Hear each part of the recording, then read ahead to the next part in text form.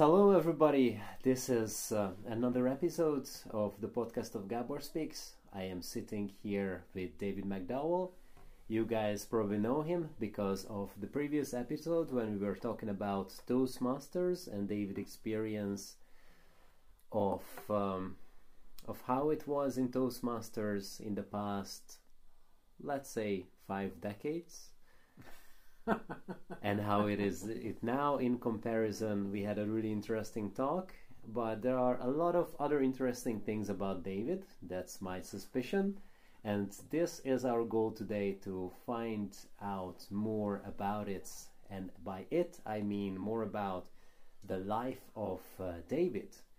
And the apropos for this topic came from a Toastmasters meeting where David had a speech about his life, how he sees things, what he has done, and I found it really, really fascinating. I mean, the amount of things that David has tried is just incredible. So I think maybe this 1.5 hours is not going to be enough just to list the things that David has done in his life, but maybe we'll have a couple of amazing stories that we can all learn from. So let me welcome you, David. Hi. Hi, thanks very much. I'm pleased to be here with you again. Thank you very much for being here. So the first question that I want to ask is that maybe there are some people who haven't listened to the episode yet, I mean the previous episode. So can you give a short introduction about who you are, what is it that you do in Poland? Okay. I'm David McDowell, and I was born and raised in Canada. Mm-hmm. And I've decided, well, I looked around first of all, and I thought, I should go somewhere different. I've done a bit of traveling, and I wanted to do some more traveling. I'm sort of semi-retired. I thought I would go to Poland and teach English, because I thought, at that time, foolishly, thought that COVID would be gone or under control, and I could lead some seminars teaching English and doing some things like that. So I looked around Europe to see where there was a couple of things where they wanted people perhaps to do English teaching and where it would be receptive for that, and also where it would be a little bit cheaper to live. Okay. Right? So you don't want to go to England because or any of those places, it's far too expensive. So I looked at Poland and thought, oh yeah, I can live there on my pension, because I draw a pension, so I can live there on my pension and subsidize my pension by teaching English, or just to adults. I don't want to teach children, and do it in Poland. And at the same time, because Poland is close to other countries, I could travel to several other countries. And I'm sort of planning on staying in Poland for 3-6 months kind of thing, not exactly firm in my mind yet. And then I'm going to travel who knows where. And I don't know when I'm going back to Canada. I haven't decided yet. And that'll be probably a spur of the moment thing when I say, oh, darn, I've had enough of this. I'm going home. I'm going home. I think that's what it'll be. But yeah. Do you already feel like that about No. Poland, or? Oh, no, I'm staying in Poland at least until the end of February. Okay. Yeah, before I leave Poland, and then I'm just trying to decide where I'm going to go after that, and I haven't decided yet where I'm going. I'm looking at several different countries. I'm looking at Croatia, Montenegro, Ireland, and so I'll go there for 3 months, because you can only stay 90 days. Mm-hmm. I keep saying 3 months, but it's not actually 3 months, it's 90 days, and then you have to move on again. Okay. And what is your experience so far? How long have you been here? 3 months. 3 months. Okay, so you need to move. I need to go to the country and come back in, and I've got Okay. that figured out how I'm going to do that. And there's some countries you can go to and you can stay longer. You're only supposed to stay 90 days. But the fines, because they want your dollars, because I'm from Canada, and people from America, they want your money. Oh. So the fines are really low. For example, I'm not sure about the fines in Poland, but the fines, if I stayed in Ukraine, overstayed in Ukraine by 6 months or something, it would probably only cost me about $40 in fines. I mean, it's next to nothing, because they want you to come back. And the worst that they can do for you, the absolute worst, is they could bar you from what's called the Schengen countries. They could bar you for coming for 2 years, and what do I care? Okay. So I sort of got it figured out. Yeah, Poland is nice. I'm in Krakow. I was in Gdansk for about 10 days, I think. I really like it here. I can enjoy just walking down the street, for example, and spending one day just looking at the doors, all the different doors that they have, or the windows that they have, because we don't have that. We don't have that in Canada or the United States. Doors? We have doors, but we don't have the history of looking at all these different things that are so old, because we're a young country.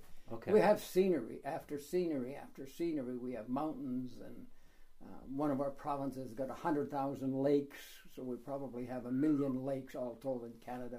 We're the second largest country in the world. We have the largest coastline in the entire world.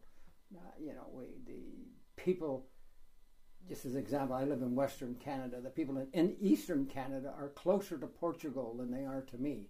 Wow. So, I mean, but we have scenery, everything, anything you can think of almost, you have it in Canada. It's just an absolutely beautiful country, and lots of people coming into Canada who are welcomed, and I know next year they still want another 350,000 each year for the next, I don't know how many years, 4 or 5 years anyways, because we have lots and lots of work and not enough people to do it. Now when we have the migrant crisis, you can have a couple of candidates to get into your country. Canada would probably accept them all somehow. I mean, you look at it from a different point of view. I mean, most countries, when you want somebody in, you don't want anybody coming who's going to be a burden and just draw on your tax dollars and so on, and you use up your hospital cares and so on. So you want people who are educated or who have the skills that you really need, such as hospital workers. We need all kinds of hospital workers. That's not to say we don't need laborers, because we also need laborers. And what happens in a country is, like Canada or the United States, is you end up with so much work and people becoming educated that all the jobs that what you would consider perhaps the lesser jobs, they won't do them, and people from other countries will come in and they will do those jobs. They'll do the serving jobs and the cleaning jobs and so on, that Canadians are now getting to the point thinking, well, I don't want to do that, working in McDowell's, for example, and so on. And so a lot of immigrants will come in, and they know it's a place where they can just, make money, save money, live in a great place, have a great life, and especially for their children. So, yeah. And once their children will become Canadians, they don't want to do those work. It usually takes three. It usually takes 3 generations. Ah, okay. Yeah, it takes 3 generations, and so their kids will be okay, but the grandchildren won't. They'll become far more educated and so on, because the extremely high rate, same as Poland, from what I understand, extremely high rate of people who have bachelor's degrees, and I always look at it and wonder, what value does it have? What does it have? I know you have to go to school and you get a bachelor's degree, and I've often looked at it, and I still believe it's a paper chase, because a degree doesn't make you any smarter. Yeah, it gives you more knowledge, but it doesn't make you any smarter. And I think we should be spending more time maybe making people smarter rather than just knowledgeable. Yeah, and not to mention the values, morals, etc. Because like reading books doesn't really make you a better person. That's what I think. But let's not continue on this thread, because although it's really interesting, I really want to talk about you and your life. Oh, okay. And I'm really interested how life was around the time when you were born. I'm trying to calculate now, because you are 81, right? Years old. Yes. So then you were born in 1940. 1940. Yes. Oh my God. It's a long time ago. Yes, I was born in 1940. I was born we ended up with a large family. I have had, because some have died, I had 5 brothers, 4 sisters. We're a very poor family, and there wasn't much help around at that time, and my dad being very proud, he wouldn't accept welfare or anything. So I can remember days where all we had to eat was stale bread dipped in lard. Phew. And then when things got even worse than that, which they did on occasions, they got worse, what we would end up was with white powder, we called it, and it was just cornstarch in water mixed together, and you ate that and it would swell in your stomach, so you'd think you weren't hungry. So we went from there. I left school as soon as I possibly could, which was age 16. You had to go to school. You legally had to go to school until you were 16. And I remember going on my 16th birthday, or they said you had to be over 16. I remember going on my 16th birthday to quit school, and they said, no, you have to be over 16. So I went home that day, come back the next day, and said, okay, I'm over 16. and quit school then, and I went to work for the railway. My first job, it was a great title. I was a call boy. What was called a call boy. You know what a call girl is? The call girl has sort of a sexual... Yeah, a really sexual thing. Yeah, she's a call girl. It's like a prostitute. Well, I was a call boy, and when I was at that time, and you got to keep in mind that that's a long time ago. That was before... I was born before television, just for example. It hadn't been invented yet. Wow. And telephones, not everybody had a telephone.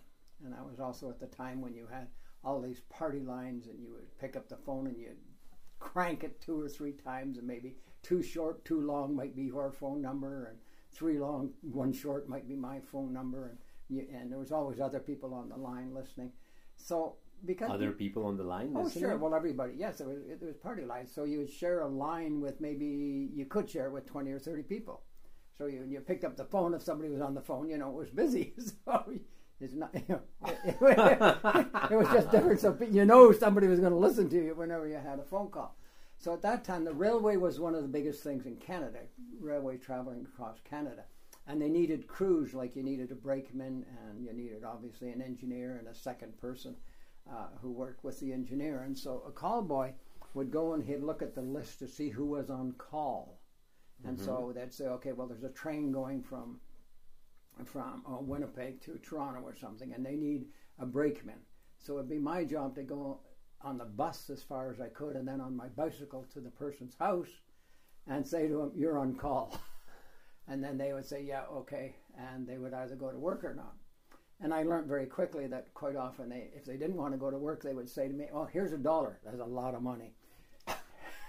Here's $1, tell them you couldn't find me. So then I'd have to go all the way back to the office, check the call, see who was second in line on the call, and then go back out again. So you learn. I learned how to sort of very quickly get 2 or 3 names just in case. And I always liked it, actually, when they turned me down, because you were doing your job, and then I was getting an extra $1. That was pretty good money. And what did the brakeman do?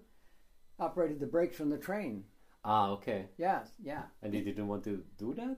Well, no, sometimes they would just take the day off, or they just didn't want to go in that day. Okay. Yeah, and they were allowed to do that. They just said, just tell them I'm not here. So the train couldn't leave unless you had a brakeman. Okay. So you went out and you got the brakeman, and of course, and the engineer who ran the train. And at that time, you had to have a second man in the engine with the engineer, and they were all coal-driven. They hadn't got diesels yet. They were all coal-driven at that time, the trains. And so they had to have a second man because they hadn't invented yet what's now called a dead man's switch. Mm-hmm. So in case something happened to the engineer, if he died on the job, you had to have somebody right in the engine with him who would take his place, who could stop the train. So you had to fill all those positions. So yeah, so I did that. I enjoyed that. And then I decided, for several reasons, I decided at age 16 they came up with a program for boy soldiers. And so I decided to join the Army. Previous to that, I had forged both my parents' signature and joined the Army Reserve, which I wasn't allowed to do, but I liked that, and that's when I was introduced to drinking. I thought that was even better to be able to drink at that time. And so at age 15, I was firing a tank. At age 16, I'd fired machine guns, Bren guns, Sten guns, through-hand grenades, everything that a 16-year-old boy would think was wonderful, all those great things to do. And did you think it was wonderful? Oh, yeah. Okay. Oh, yeah. Didn't take part in a riot. I was in a place called Montreal, Canada, and there was a riot downtown. And so they brought us all out to control the riot, and we were given this one street to go down and patrol, and the feeling, I can still get it in my mind, the feeling of power and everything, it was just so amazing. There was 80 of us, and we were marching down the street. We had fixed bayonets, so we had our bayonets fixed, and there wasn't supposed to be anybody where we were. However, because the riot and the police had shown up, all these guys the rioters had gone and run around, and they were coming down the same street that we were on. It was so exciting, and we were standing there marching down with our bayonets pointed towards them, holding on to our rifles. There was a young lieutenant behind us. He had a weapon. He had a pistol, and we're assuming it was loaded. We don't know. And as you got closer and closer, you were just hoping that somebody would stop and you could just give them a little nudge with your bayonet. It was crazy and exciting, absolutely exciting, thinking that, oh, they might stop. But then they found out that we were there, they being the military and the police, and they basically said, get those young guys the hell out of there. No way should these 16, 17-year-old kids be armed and involved in it. But, as I said, they thought there wasn't going to be anyone there, and it would just be a show of force kind of thing, military force. So, well, there was. So I saw that. I ended up with... And who were the rioters? I don't know. They're just rioting. We don't know. We were never told that. They were just rioting down in Montreal. But didn't you hear something? We heard. Well, there was supposedly the riots from the hockey games. Montreal had a wonderful hockey team. One of the best hockey teams, actually, that there was at that time. And Canada is a hockey crazy city. And they had suspended some of the hockey players. And so the crowds were rioting. Because of that? Yes. Oh, yes. Okay. Yeah, Montreal is at that time, it was a crazy hockey city, and Canada's a crazy hockey country. And so there was that. That's why we're there. One of the trades I learned in the military was what they called an ammunition examiner, and that was just a fancy title for learning how to be an explosive expert. We learned how to blow things up, which was kind of nice. Again, I was 17 at that time. Can you imagine teaching a 17-year-old how to blow things up? So that was one of the trades. I ended up with about 4 military trades that I did, and enjoyed it. Enjoyed the life. I spent 2 years in Montreal, and then some time in Winnipeg, and then I was stationed in Germany. Went to Germany for just over 2 years, and was still the occupied forces in Germany, even though that was in 1960, I guess, when I finally got to Germany. And Germany wasn't allowed to have an army or an air force or anything, no military. However, knowing the Germans, they had, from what we understand, the largest police force in the world. Okay. Because they were allowed a police force, so it said, they took all these military guys, took off one uniform, the military, and put on these other uniforms. The fascinating thing about my whole time there, I spent more than 2 years in Germany, and the fascinating thing for me was that I only met one person who had served in the German army during the war.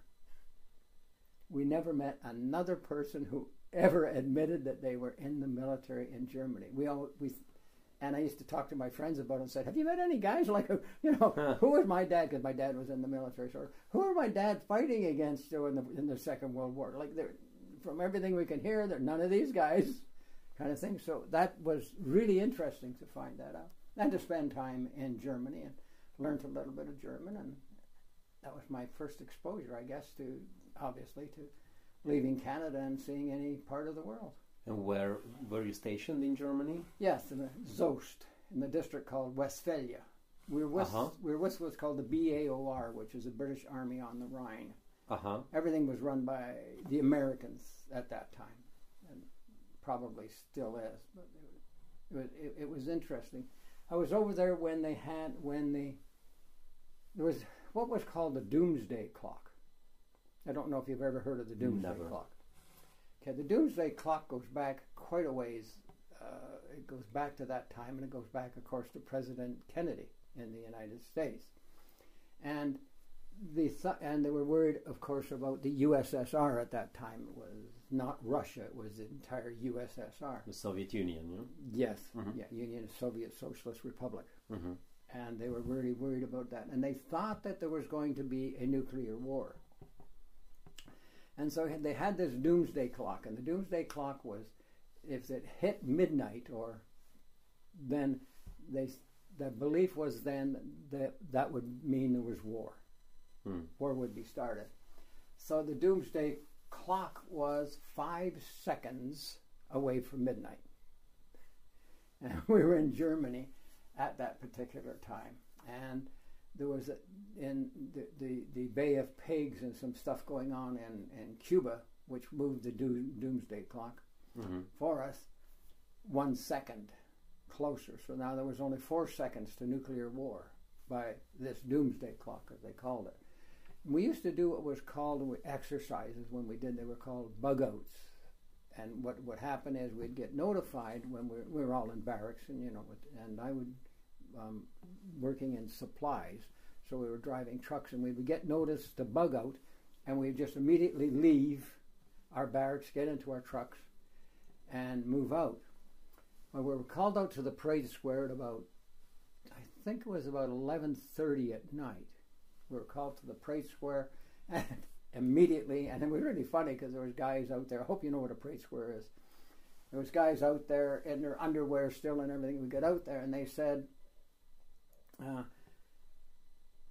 "We are going now. We're leaving, and we're going on this particular bug out, and we want you to understand that this is getting very close to war.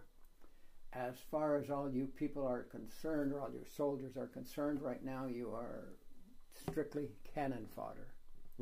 Your sole job is to prevent the USSR from coming totally into Germany, and to provide a 24-hour resistance.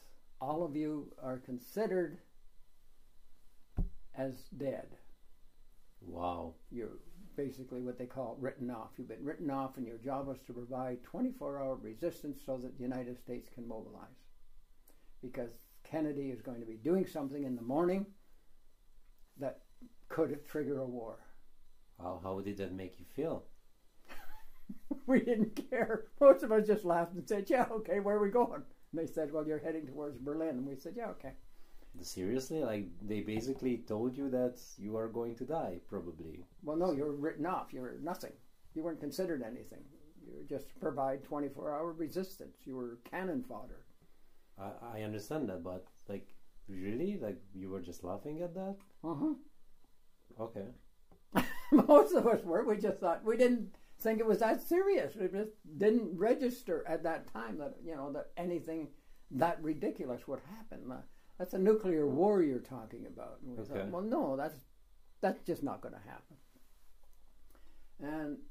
And so we got in our vehicles and obviously headed out there. And so what was happening actually, and here's what President Kennedy did at that particular time, is every day President Kennedy, or the United States, I should say, flew a helicopter over East Berlin and took pictures and so on. And they did this every day. And then, who was it? Khrushchev? USSR, I can't remember who was even in power now, it's just gone from me. USSR said, if you send one more helicopter over to fly over, we're going to shoot it down. And the United States' response was, if you shoot it down, we will consider that as an act of war. And so the next morning, Kennedy flew 2 helicopters over. And he said to the USSR, I followed your direction, I didn't send 1 helicopter over.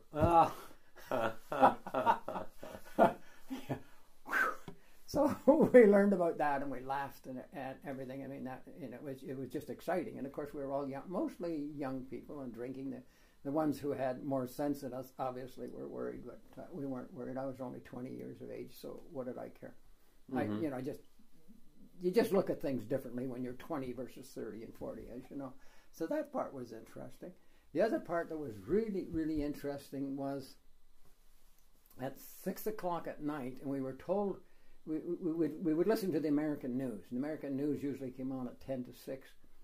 We had Radio Free Europe, it was called at that time. I'm not sure if it's still around or not. But anyways, we would get the news. I have no idea. Just on radio.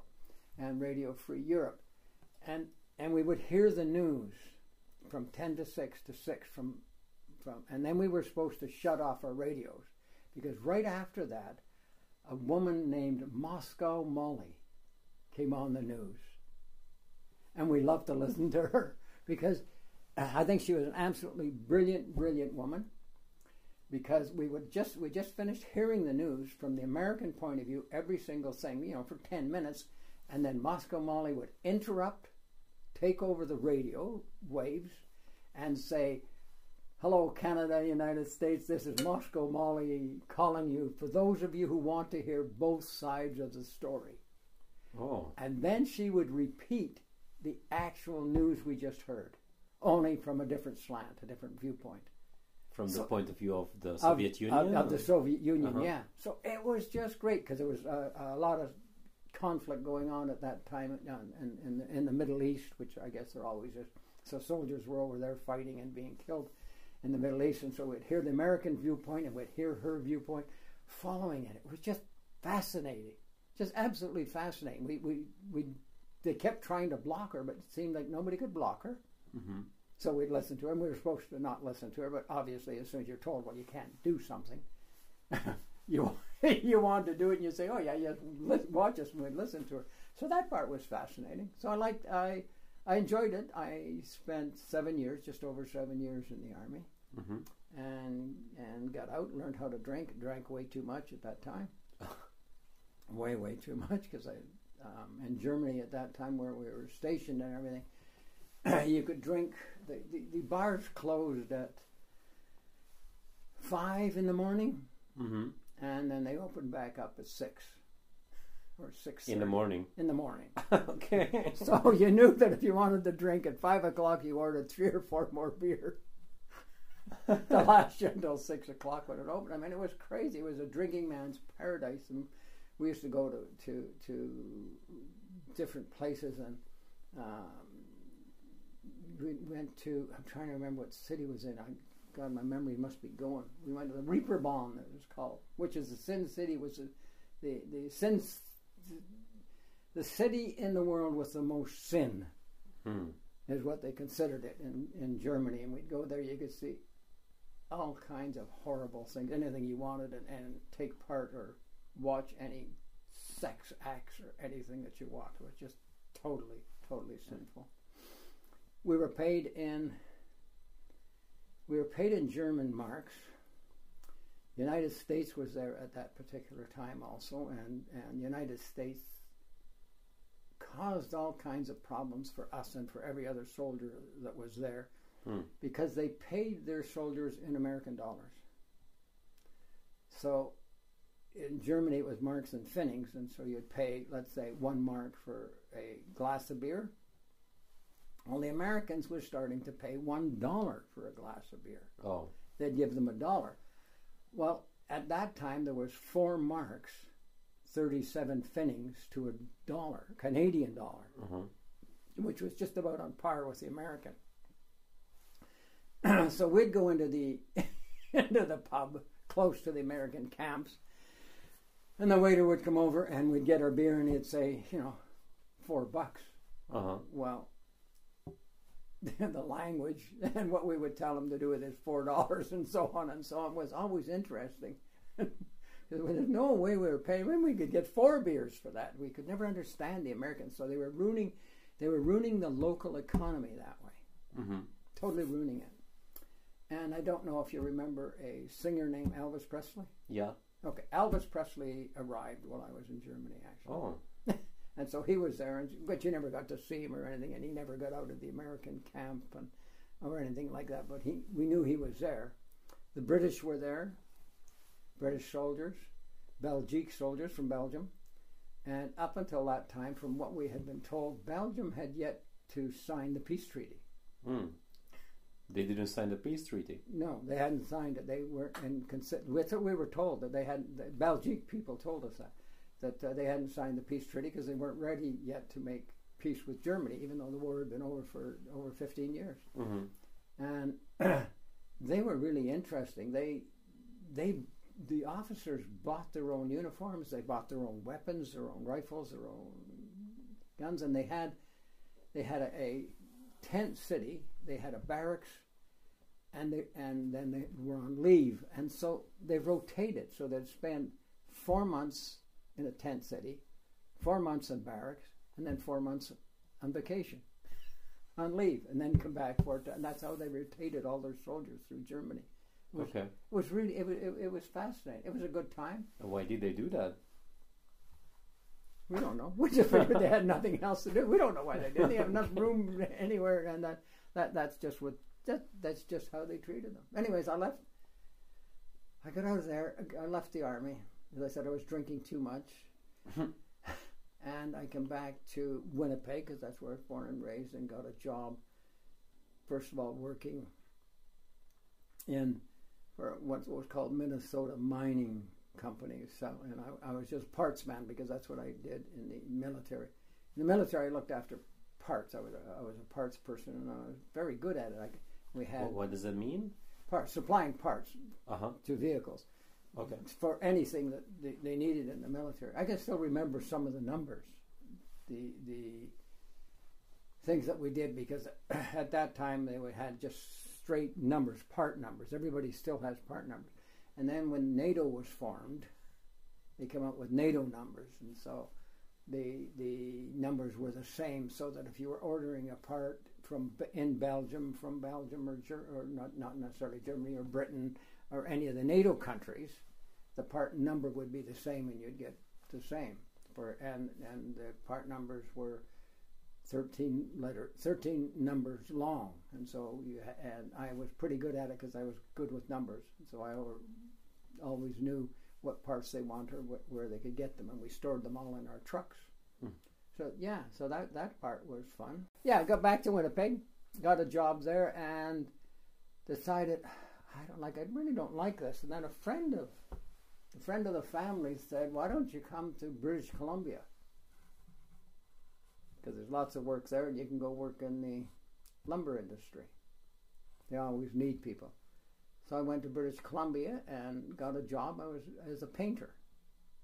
So I was learning how to be a painter, and did learn. What did you paint? Anything in the mill, anything that needed to be painted. We painted houses. We painted everything in the mill, and at that time, that was long enough ago that rollers hadn't been invented yet. You either sprayed or brushed. There was no such thing as a roller. Okay, to paint, right? To paint, yeah. Hadn't been invented yet. So I was a brush painter, and we used to complain all the time because brush painters got paid less than spray painters. And we were saying, but we're the ones who have to do all the real finicky and real good work. And then roller painters came in. They just started to come in, and they got more money than us too. And I became a journeyman painter. So I was qualified as a painter to do whatever it is. When you're not qualified as a painter and you're just learning how to paint, you're only allowed to paint new wood. You're not allowed to paint old wood or repaint something until after you've learned how to paint. So I became a painter. And I worked there. Why was that? That you could only paint new wood? Yes, because then it could always be fixed up if you really screwed it up. Okay. Right. Yeah, that was the thought process. Okay. Anyways, while I was a painter, I didn't like my foreman, and I decided one day that like he used to he didn't treat me very well. I won't go into much of it, but I decided one day I was going to quit. And he used to come around every Friday around 2:00, and I'd be up on a ladder painting this huge mill, whatever, or some of the chains or something. And I'd have a big bucket of paint, about half of a 5-gallon pail full of paint up on the ladder. And I thought, today today I'm going to.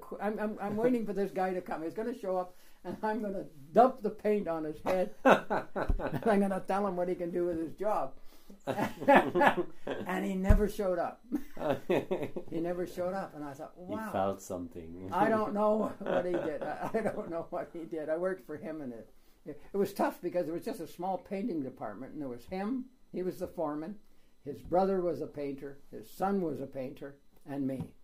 So there was that was the painting department kind of thing. So I got most of the lousy jobs, but no. So at least I learned how to paint. So I became a journeyman painter, and then I decided, well, I didn't want to be a laborer. I felt that I was far too intelligent to be a laborer, a painter forever, and I decided I would become an accountant. Mm-hmm. Only because they made more money. No other reason. And so I took a course and I became what was called an RIA, which is a registered industrial accountant. And these people I met in the course, they were all males, and it was a male-dominated industry anyways, the forest industry. Not a lot of women were in the workforce at that time. Mm-hmm. They just weren't. I listened to all these guys, and I thought, these guys are all boring. Accountants are so boring, I can't stand it. Like, I'm not going to be an accountant. I couldn't stand it. These guys are too boring. But I became an accountant, and then they had... Why did you move forward then if you thought that they are so boring? Well, money. Okay. Just straight money. Everything was money. I thought, and not that I was making that much money at that particular time, because I'd worked in Winnipeg after I left the army, and I was making actually $1.15 an hour. Uh-huh. Well, what could you buy for $1.15 an hour that time?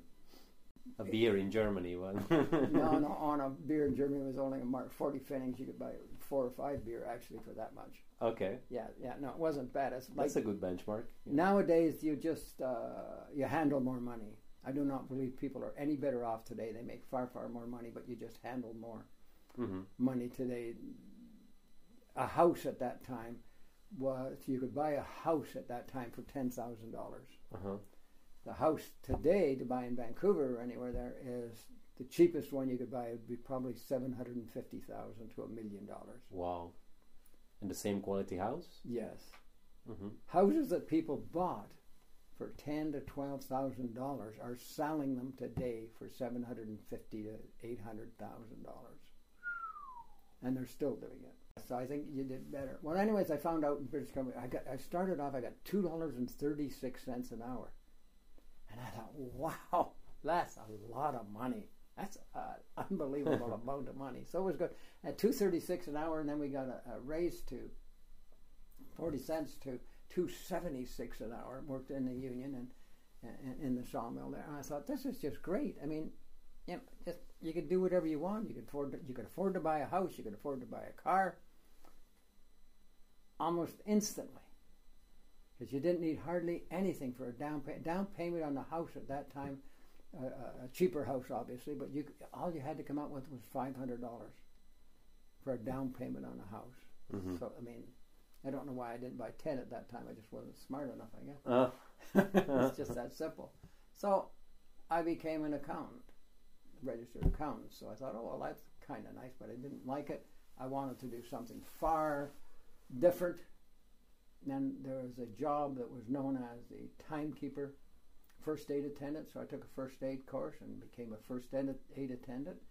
And again, that was years ago. You have to keep in mind all the time when I'm talking that was years ago. And what is a first aid attendant? Is you're working in a sawmill or in somewhere in the forest industry where they're falling and cutting down trees and so on. Anyone who gets hurt, you look after them. Mm-hmm.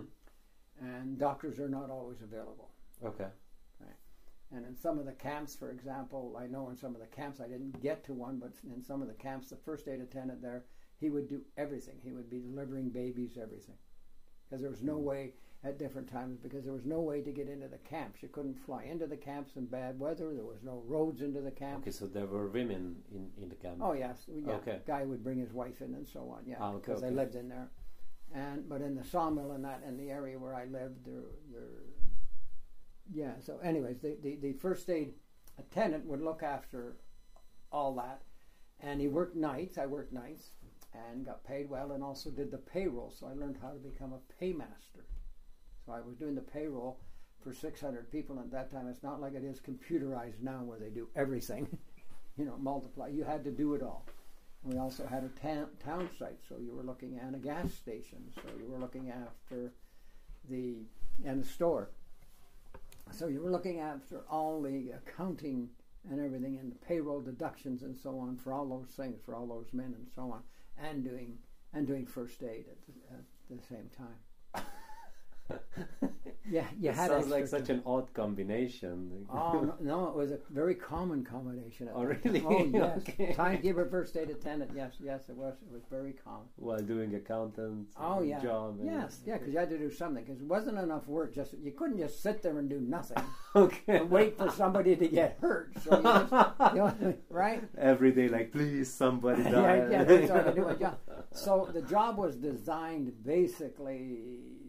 So you did about you were there for 8 hours, and you had about 7 hours work, and so it had an hour which you did basically nothing every day, and you needed that extra time just in case somebody did get hurt, because there was some terrible things, terrible accidents can happen in the forest industry. Sure. And I was in a sawmill, and some really terrible things can obviously happen, and you're the guy. Can you give an example?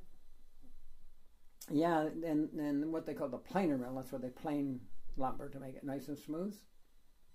You know what that is? This makes it smooth. It goes through a planer. Yeah. Okay, the planer mill. And you're feeding the planer. There's a thing that grabs the wood and drags it into the planer, and it's called a pineapple because it looks and it is shaped like a pineapple, but it grabs, and if you get your hands too close to it, it'll grab your hand and take it in and mash your hand up. Mm-hmm. Just to totally mash it up. We also had a shingle mill where I worked, and that's where people made shingles. They cut shingles. Well, what is a shingle? A shingle goes on your roof or on the siding. Okay, wood shingles. And none of the sawyers at that time in any shingle mill in British Columbia, or probably anywhere in Canada, had all their fingers. They always cut off fingers. Oh. That was one of the risks of the job. I'll explain the job to you sometime, but that was one of the risks. So it was your job to bandage them, to look after them. We had, I had 2 deaths the whole time. I was a first aid attendant. The first one, that was really hard to deal with. For how long were you? I was first aid attendant, I think about 3 years. So 2 people had killed themselves. One had just died with a heart attack, and the other one had killed himself. And that was kind of hard to deal with. Mm-hmm. But other than that, and so I became a professional paymaster. But how did you deal with that, with the deaths of those people? You bandage them up, do what you can, get them ready, and send them from the ambulance to the doctor, to the hospital. Mm-hmm. Yeah. Did you feel responsible that they died? No, not at all. But you just you think, what else could I have done? And that doesn't leave you for a long time. Mm-hmm. Is there anything else I could have done? Could I have stopped the bleeding faster? If the guy should I have gone over there instead of them coming to me, bringing him to me? What could I have done differently? Mm-hmm. And that part was hard. The one guy who died, his name was Frenchie, and he had 5 kids, and I knew he had 5 kids, 5 young children. And you're thinking about that in your mind. You think, what the hell are these kids going to do with his wife? And because then she's going to have to leave the house that she's living in, because she's living in a company house. And if you're not working for the company, you're out of the house. Yeah. And what are they going to do? And of course, at that time too, there wasn't a lot of benefits for widows or for anybody. So it was just, so it probably bothered me for about a year or something, back and forth, every once in a while. I still think about it. I still remember it. But it was a job, and job the same as everybody else had. They had that job. And I decided I wanted another promotion. I wanted to move on. I wanted to do something else. And there's more money in management than there was in the union, so I was taking lots and lots of management courses, learning how to manage people and what to do and what not to do. And then I became a purchasing agent. Mm-hmm. And because there was a job opening for a purchasing agent, so they gave me the job as the purchasing agent. And that's buying things, buying everything for the mill, every single thing that they needed, and you're buying them, and you got to get the right thing at the right price at the right time, sort of. So I joined the Purchasing Management Association of Canada, became a professional purchasing agent. Mm-hmm. So now I had 3 professions. Anyway, thought, wow, that's kind of nice. And I always wanted to be, at that time, I made friends with this guy who was they were called personnel officers at that time. Nowadays they're called human resource officers. Mm-hmm. They were called personnel officers. I always wanted to be a personnel officer. And I remember going in to see this guy who was the personnel officer, and I said to him, I really want to get ahead. I want to do something different in this mill. I don't want to just be in purchasing or anything. And his name was Alec, and he said, well, what is it you want to do? What job do you want? And I said, I want your job. Okay. And he said, oh, okay, I'll tell you exactly how you can get it. Really? Yeah, a job like his, he just laughed and said, I'll tell you exactly. And so he laid out my plans for me and what to do so I could become a personnel officer. Okay. And that was to learn more about the union contracts and to learn about occupational health and safety, because you were responsible for occupational health and safety, you're responsible for labor relations, you're responsible for negotiating with unions, all kinds of what I thought at that time. I still do, actually. Were really good things to do, really exciting things to do, and you keep your mind sharp at all times. Yeah. I went to school the whole time. I went to night school. I went to night school for just over 14 years. I had, and although it's quieting down a little bit, but not totally, I have an unbelievable thirst for knowledge. Mm-hmm. I wanted knowledge in everything and anything, regardless of what it was. I just wanted to learn. There was no internet at that time, so the way you had to learn was to subscribe to maybe magazines or join different clubs and things like that. That's how you learned. Mm-hmm. There was no internet that you could go to. There was encyclopedias, but people didn't really. Almost everybody had a set of encyclopedias at that time where you can look up some information. Yeah, but if you wanted to learn, you almost had to join some clubs or some different things. And I joined what was called and belonged to the Institute of Brain Research out of California.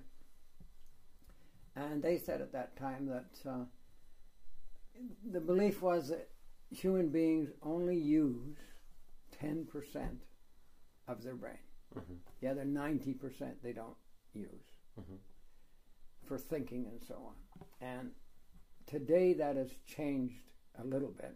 And the fact that today most scientists and brains people and so on believe we only use 1%, and that there's 99% of our brains we aren't using properly. Mm-hmm. So I kind of liked that. I liked the idea of it, and I thought, okay, so how can I use more of my brain? I have 100% belief even to this day that everybody is probably 10 times smarter than what they believe, and schools especially keep us down. Mm-hmm. They cater to the lowest common denominator. So, if you're really, really smart, you're still with people who are not that far ahead of you. So if you're, you can't necessarily skip grades. At that time, you couldn't skip them very easy anyways. And so to me, I used to look at it and think, well, look, I'm stuck with these people who are only learning at level 1, and I should be learning at level 4 or 5. And our schools still do that. We don't divide. We don't take the best people and really encourage them. We take the best people, and they work at the same level as everybody else. Mm-hmm. And I think we're making a huge mistake with that. A huge mistake.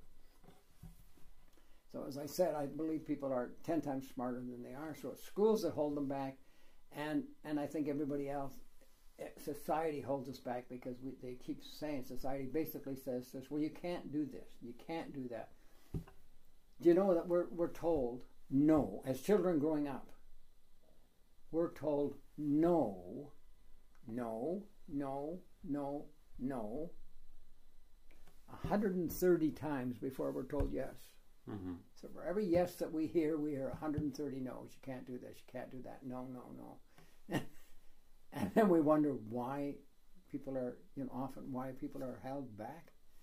You go to school and they say to you, okay, well, you're a C student, because you used to mark A, B, C, D sort of thing. You're a C student. Well, if you move to another school, they didn't know you were a C student, and I've had several examples of that. Then you could become an A student or a B student, but as soon as they found out that you're only a C student, because they got the information from the previous school you went to, suddenly you were a C student again. So they didn't encourage, nobody encouraged you. I don't see our schools or work or anything encouraging you to do extra things. It's really difficult to get there. We don't teach our supervisors or managers how to get the best out of people. We're just starting to do that probably in the last 15 years. Very, very difficult. So I believe we're holding everybody back, and we should be doing all kinds of things that we're not doing. Although I also recognize the problems with it, and it causes money. I mean, we go to school for, why do you go to school for 12 years? Why isn't it 9 or 13 or something? But, it was decided in England actually years and years ago that 9 years was to start off with was the proper amount of time you should spend in school. There was no rationale, no thinking behind it. They just said 9 years is a good time, and then you should go. Then you can learn something and go somewhere else. So I've always had this thirst for knowledge. Wanted this. I still want the knowledge. I've done all kinds of things. I've done all kinds of other professions. I've run hospitals. I've been a human resources manager. I've been a labor relations officer. I've negotiated contracts. I've done all those on one side, and on the opposite side, I have looked at it and said, I want to get involved also in what I call the weird and wonderful that nobody knows. So I decided that I got to hesitate here because you might think I'm nuts. I decided I was going to be... Too late. Too late, yeah. I decided I was going to be a psychic. Okay. And so how do you decide to be a psychic? It never made sense to me. But anyway, I'd gone to a few fortune tellers, as they're called, and so on, and listened to them. And I thought, holy shit, I can be a psychic. So I decided to do psychic readings. And I did palmistry. I did... How to read palms, right? Yes. Yeah, I did palmistry. What do you call it? Palmistry. Palmistry. This is okay. palm. Okay. Palm. Yeah, it's the palm of your hand. Palmistry. I did iridology. That's reading your eyes. I did stuff to read the bumps in your head and tell you. And then I was doing it so well that I was invited to join what was called the Psychic Circle. Those are professional psychics who traveled around doing psychic readings. And they had heard me, and they had attended some of my psychic readings and said, we would like you to join the Psychic Circle. And I thought, wow, I never joined, by the way. I loved... Why not? Partially because of my belief. I believe that if I did know that, several ifs. If this is the truth, what I'm saying, because I would tell you your future, if it's the truth, and if I have this knowledge, the knowledge must come from somewhere, and so therefore it must come from God, my belief of God, not necessarily yours or certainly no church's belief of God, my belief of God. If it comes from God and it's a gift, then I don't have the right to charge for my gift. Oh. So I said, no, I can't do it because then you have to pay. And they tried to talk me into it and saying, oh yeah, but even if it is from God, God won't mind. You're a school teacher. If you want to be a school teacher, you still get paid for it. That might be a gift from God. And I'm saying, no, I can't, because it's got to do with really different things that not everybody believes in. I did like all kinds of it. Where I lived for a while, it was not too far from a witches' school. That there are such schools to teach witches. Yes, there's several. Many, actually, not several, many witches. So I thought, well, I should learn a bit more about witchcraft, because that seems kind of like an interesting thing, and it's totally against the church. Why is the church against it? And so I investigated and found out. Wanted to know something about it and what was happening and why did we do this with all these people and especially with the witches. What value did they have, if any? And what do they know, if any? Because witchcraft, or it's called a Wiccan, it's a religion. I heard about that part, yeah. Yes, it's a religion. So I thought, well, okay, so let's look at witchcraft. And what does a witch look like? Well, they have long black hair. That's the belief. Okay. Right? That's and black cats and the broom. Yes. Okay, yeah, they have long black hair. So where do they have long black hair? Well, if you go to certain countries,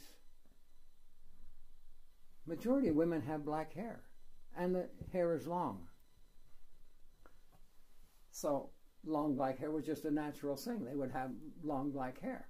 Witchcraft wasn't performed in the Scandinavian countries at that particular time, and they were mostly blondes. It was performed elsewhere. And so there was that. And and you see them with pointed hats. Did they have a pointed hat? Yes, because they lived in the country. They had pointed hats. And what happened was, in Paris and in London, the fashion of the day was to wear a pointed hat. That's the fashion. You can look at any history books and you'll see all kinds of pictures of the women in the fashion with the pointed hats. The interesting part about that is that it took 50 to 75 years for that fashion to get into the country. And even though you're only living, let's say, 100 miles from London, it took 50 to 75 years for that long for that fashion to get into the country. So by the time it got into the country, of course, London's fashions had all changed. And these people living in the country wore these hats. Did they fly on brooms? That was the next thing. You see them flying around on brooms. Did they fly on brooms? Not the women. The men. The men were the ones who had the broom, not the women. So that got mixed up a bit.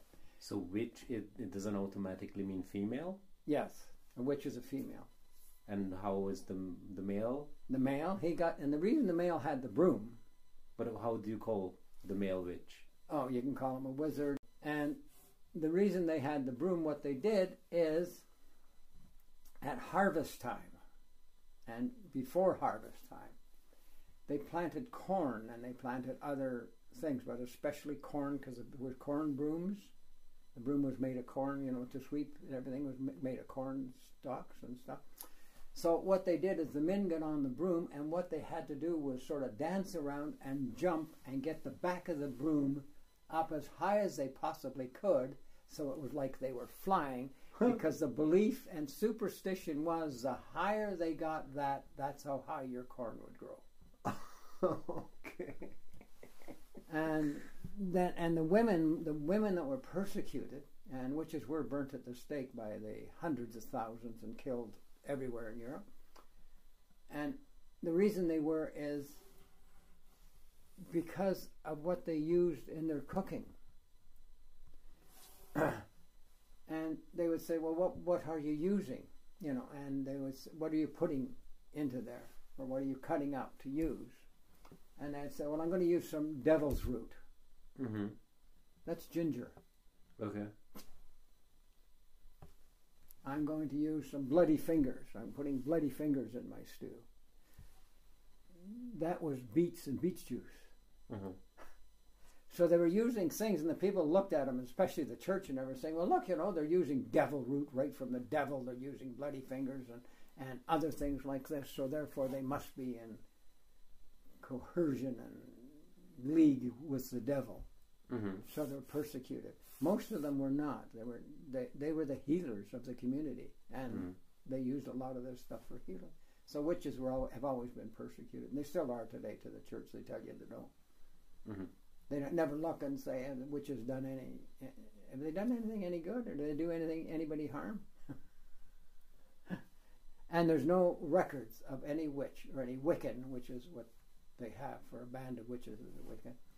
There's no records anywhere in the world of them ever causing harm to anybody. Uh-huh. So they don't. Anyway, so they had this witches school and they wanted to learn more about it. And the witches used to drop in. So what brought you there exactly? Oh, I was just living there, and I knew that where they were. I was living in not too far from the witches' school. And so I got to know a few of them, and they used to drop into my house after school and visit with me. And we would talk, and I would learn, and actually I would help them with some different things that they were learning and different beliefs. And you find out that their main belief is not that anybody in the world can believe anything they want as long as it doesn't harm anyone else. That's their sole belief. Not their sole belief, that's their main belief. You can believe what you want as long as it doesn't hurt anybody else, and it'll hurt anyone else. And that's very strong with them. And they do help a lot of people. They, if you did some investigations into some of the things that went on, especially in England, during the Second World War, you'd find out that the witches actually took part in the war and did some things that are historically recorded but not considered whatsoever, and people don't want to repeat them because they don't make sense and there's no way you can explain them. Like what? When Germany was sending over U-2 rockets. Yeah. Okay, and they're going up. And one terror bombings, right? Bombing, yeah, and bombing London and bombing other places. And one particular time, they were sending them over Dover, and the witches, 5 witches, got on the top of the cliffs, and with their thoughts and their beliefs and their incantations and so on, they turned aside all the rockets. They fell in the ocean, they fell where they never hurt anybody, and the witches kept doing them actually until they passed out. Nobody will report that because there's no explanation for it. So how do you know about it? Because it's recorded in history. But people say, no, it can't happen. I mean, that's not true. You can't do that. And I think we spend too much time in life saying we can't do this, you can't do this, you can't do this. And that's part of what I was getting at when I was talking about education, that we deny things and we say, well, you can't do that, you can't do this. And I think I've seen too many examples of it where it's just not true. You can. And like, there's all kinds of things. Another example of that is in the United States, in New York City, actually. They were having these examinations, these mathematic examinations, and there were people who applied to take the examination. We're going to get a really good job working through IBM. And so there was, I think it was 17 who registered to take the exam. Well, they were supposed to start at 9 o'clock in the morning to do the exam. Well, 16 of them were there and all ready. And they were waiting for the 17th guy to show up. And one of the students said, or one of the people there who was going to do the exam said, are there any mathematical problems that can't be solved, like that have no solution? And the professor said, oh yeah, and he wrote 2 of them on the board, 2 of these solutions on the board. And then he waited a little longer and said, okay, I guess he's not coming. So they started the exam. Well, the guy showed up late, and they handed him the test. Everybody was finished. And then he went home, and this guy went home, and he was sure that he had failed because he couldn't answer all the questions. He just couldn't answer them all. And it was about 2 hours later, a limousine pulls up, and the professors pull out, and they come to his house, and they said to him, how did you do this? He had solved one of the unsolvable mathematical problems, which they said there was no solution. He was sure that he never got the job because he couldn't solve everything. He only solved all the ones there, and obviously got a job and was sent to Germany. Germany has the best math at that time, and I still believe they have the best. What is his name? I can't remember this guy's name, but that's years and years ago. And Germany has the best mathematicians in the world, and have had for years and years and years. They promote it. So I've seen that, and I said, well, there's a problem that can't be solved. The guys solved it. We've solved so many problems through scientists, and people start breaking down their beliefs. And I've said to people many times, if you have a look at it, you get this feeling, and we are taught to deny our feelings, which to me is so wrong. There has, since recorded history, since recorded history, nothing, absolutely nothing has been invented or discovered that didn't involve a feeling. Nothing. No scientist, every scientist who has invented something or discovered something had a feeling about it and they went that way. Police work, a lot of police work on their feelings. Nurses know in hospitals and so on, especially in emergency rooms, when people come in, they just have the feeling that there's something wrong with this guy or that the guy is violent and so on. And it turns out to be true most of the time, probably 99% of the time. But we deny all those feelings. Albert Einstein never denied any of his feelings. And he always said, listen to the voice inside. And when we pay attention to the voice inside, I think we do better in life. We discover more. We're happier. And you've seen cartoons about it. You've seen stories where you got the one guy on one shoulder, telling you something good to do, and the guy on the other shoulder telling you something bad. I don't know if you've seen that in cartoons. Yeah, of course. I feel that in my life. Yes, and you have it. And the more often you pay, when you deny these feelings, you usually pay for it somehow. Okay, I'm going to shut up for a minute. Do you have any questions? No, I'm just kind of shocked a little bit, because I had no idea that the conversation will turn up like this. Neither did I. I'm just talking, and I was like, wow, maybe you didn't want to go off on this tangent sort of thing, but yeah, that's my life, and I still look at things, and I still wonder about everything. Yeah. Maybe one question that comes into my mind is that we, of course, heard to a certain extent about the burning of the witches and killing them and everything, and that's appalling, of course. But what happened to the wizards? Like, where have they gone? They're quieter. They're still there. They're quiet. They're just that much quieter, and they run Wiccans, and they're males, and they don't do the cooking, so they weren't using such things as I mentioned, the bloody fingers and the devil roots and so on. They weren't that. They were just organizing. Because they were males, and it's a male-dominated society, and still is a male-dominated society, and that they were more accepted, and they could also do things, and they were, if you go back in history and you look at it, these wizards, they weren't necessarily called wizards at that time. They were all advisors to kings, right? So they were okay, because they would advise the king about this and about that, because they would hear things. And the further back you go, there's shaman. You've heard the term shaman, of course. I think. Yes, okay, there's shaman. And there's all those kind of people who are males. And because it's still a male-dominated society, you're accepted as a male, but you're not accepted as a female. And we're still there.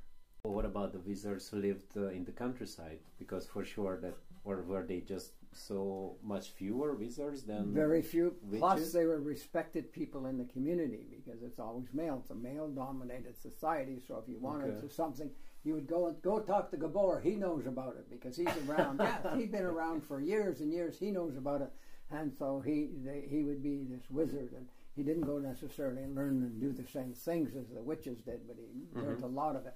And they'd ask you, and you'd say yes, and you would know about it. They were men of common sense. The word common sense is changed today to what it used to be, and we forget what it means. Common sense doesn't mean that everybody knows it.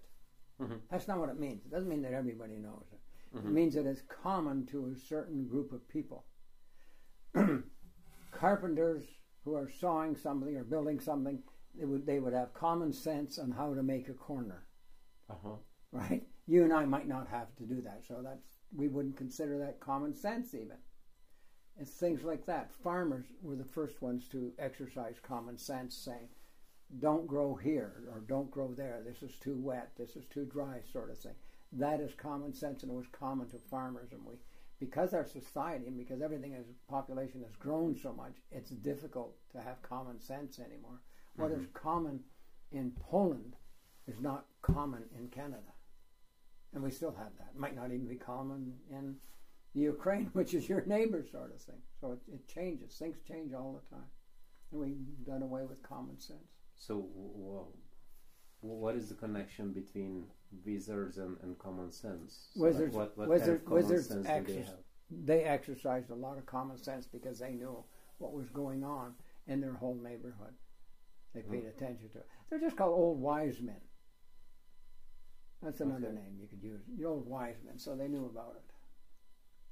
But I'm like this is interesting. So that's I mean, almost everything that you said today is interesting.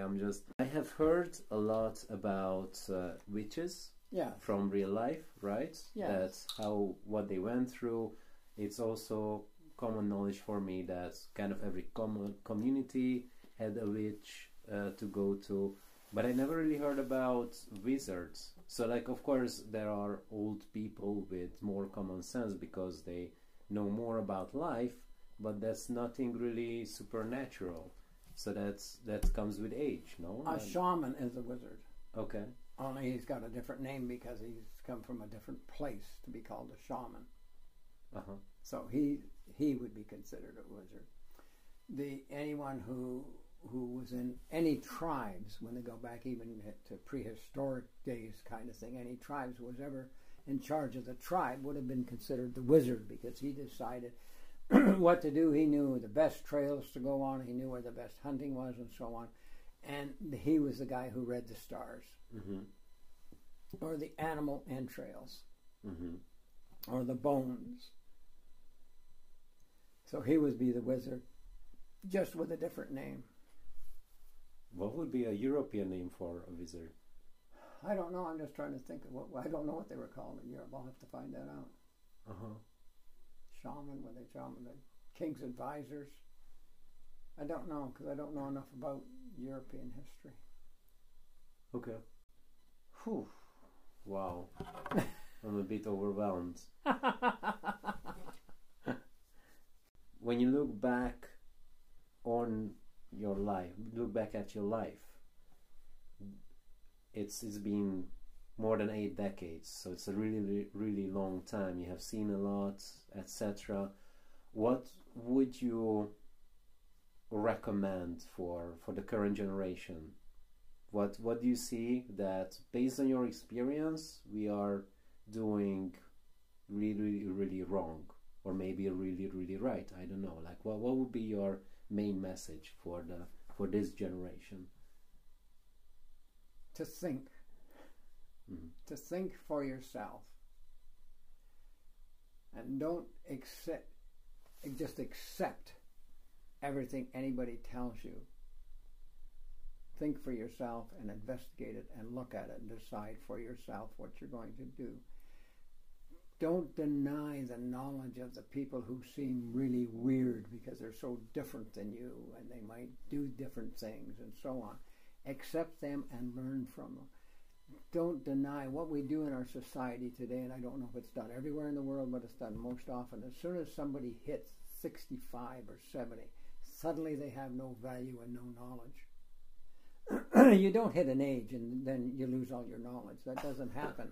It doesn't happen. What we do, we put everybody out to pasture and then start looking at people like David Attenborough, who is 86 now or something like that, and wonderful things. Almost 90, I think. Yeah, and the wonderful things he's doing. Don't deny the older people. Learn from them. Learn from your parents. They do have knowledge. It might not be the knowledge you want necessarily or the knowledge you need, but we spend more and more time all the time. All the time. We spend more time learning from books and learning that kind of thing, and instead of learning about life and what to do. I believe also that you have to have a belief in something, a strong faith in whatever it is. I have a strong belief in God. I don't consider myself religious whatsoever, not in the least. I have a difficulty with organized religion. I think it's too much dogma, but I have a strong faith, a strong belief, and I think everybody needs a faith in something to keep moving ahead and to keep doing well. And I would suggest they all get a faith in something, but certainly don't deny anybody anything. Don't deny anybody's knowledge. Learn from it. Don't think that people are weird or wonderful or whatever until you have a look at them. Spend some time. Learn every single thing you can. You never lose out in life with the tremendous amount that you know, or you can keep learning.